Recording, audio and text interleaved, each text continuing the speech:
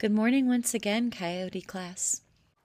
In the very first chapter of The Secret Journey of the Silver Reindeer, we learned about the story of Aslak and his brothers and sisters and elderly grandmother. We heard in that very first chapter about how Aslak's parents have both passed on, and he is now left with the task of trying to find and reconvene the herd of reindeer who have all dispersed. It sounds like the mayor and the priest of the town where Aslak lives does not have any faith in him to be able to save his family's herd of reindeer. But Aslak is persistent, and his grandmother has true faith in his abilities. So let's sit back and listen to Chapter 2 and see where this journey takes us next.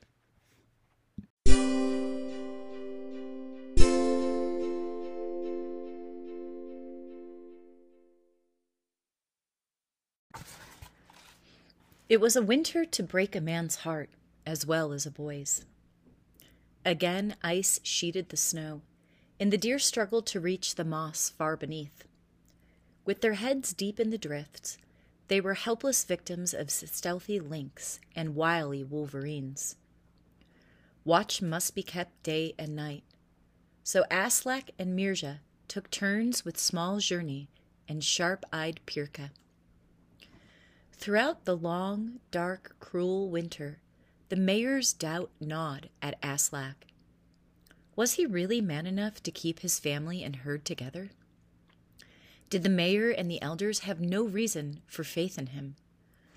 Or was their real concern not the survival of 5 children, a simple man and an old woman, but the fate of the silver-coated reindeer? Was someone scheming to take the herd away from him?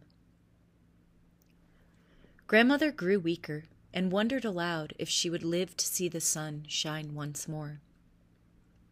One night she woke Aslak and said, "I have had a dream, and you must take me on a journey at once. I must go to the camp of Kusima, the witch wizard, for I dream that he will help you keep your herd when I am gone. I know someone is scheming against you and plans to take your herd away." Aslak was frightened to hear of her confirming his own worries. Was it the mayor making good his threat to talk good sense into old grandmother about selling the herd? Or was it the pastor exhorting one of his fellow parishioners vigorously about the sternness of God and urging her to stay within the reach of the church? Or was it the teacher convincing her that her grandchildren should be safe and educated in a school? Aslak was curious about grandmother's dream. While he didn't really believe in wizards and drums, he could not spurn any way of keeping the herd and his family together. Aslak wrapped grandmother in furs and tucked her into a sledge, tying it behind Fleet 1, a buck broken to sledge pulling, but swift enough for racing. He put on his skis, and they raced through the forest, surprising deer and beasts of prey alike, until they came to a frozen lake. Old grandmother told him which stars to sight, and on what far shore of the great lake he would find the tent of the wizard. The bitter wind froze silver tears on his cheeks, but Aslak did not falter, nor did Fleet 1. In 3 rushing hours, silent except for the howl of distant wolves, they reached the Kakta of the wizard, and grandmother called out her need of him. Up through the smoke hole of the Kakta flew a snowy owl, who stared in silence at the night visitors.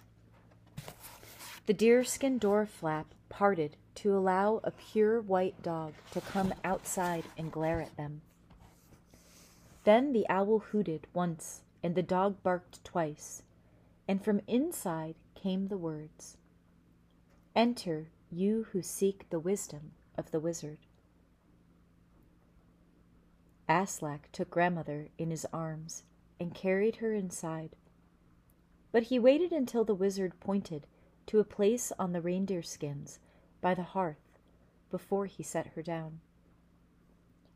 Then the wizard threw a handful of twigs to brighten the fire, while he seemed to study their faces.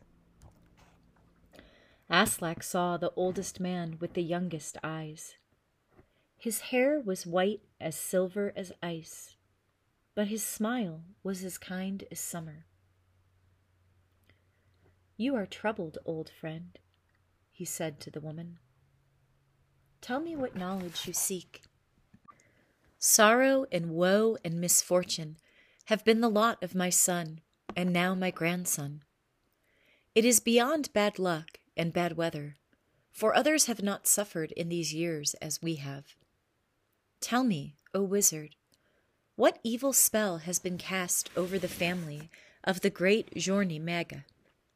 Who has cast it, and how can the spell be broken?"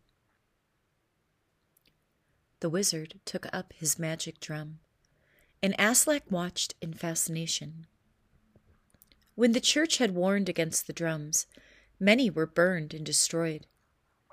But here one was, with symbols for reindeer and mountains and rivers and bears and gods and storms and floods and fires and herbs and health, evil and death, all etched on its taut old skin. As the wizard tossed a toe bone of a deer on the drum and began tapping, he closed his eyes. With a start, Aslak recognized the wizard. Of course!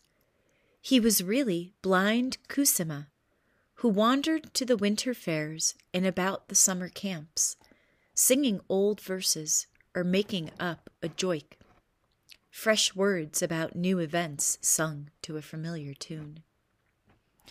He was a minstrel who brought news and knew everything. Or was he a scoundrel, pretending to be blind and letting people feed and care for him?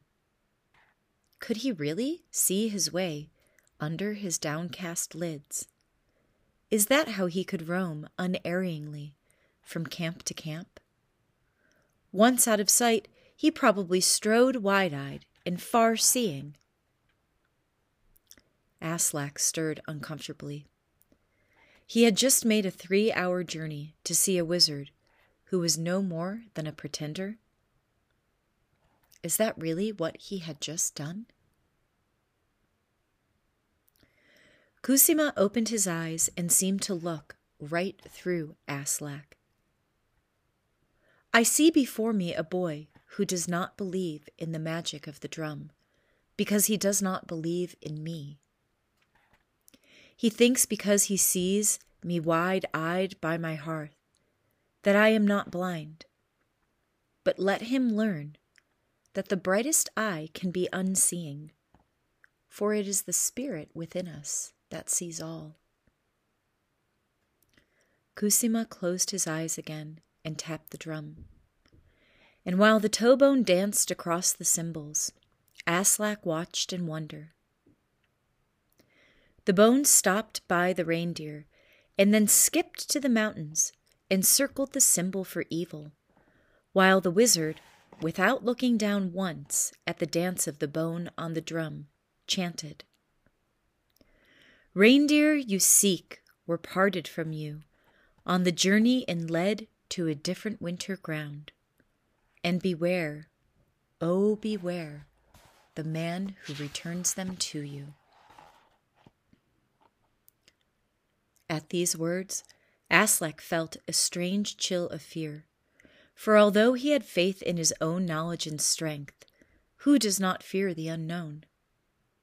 Could he succeed in saving his family and his deer against the forces beyond his control?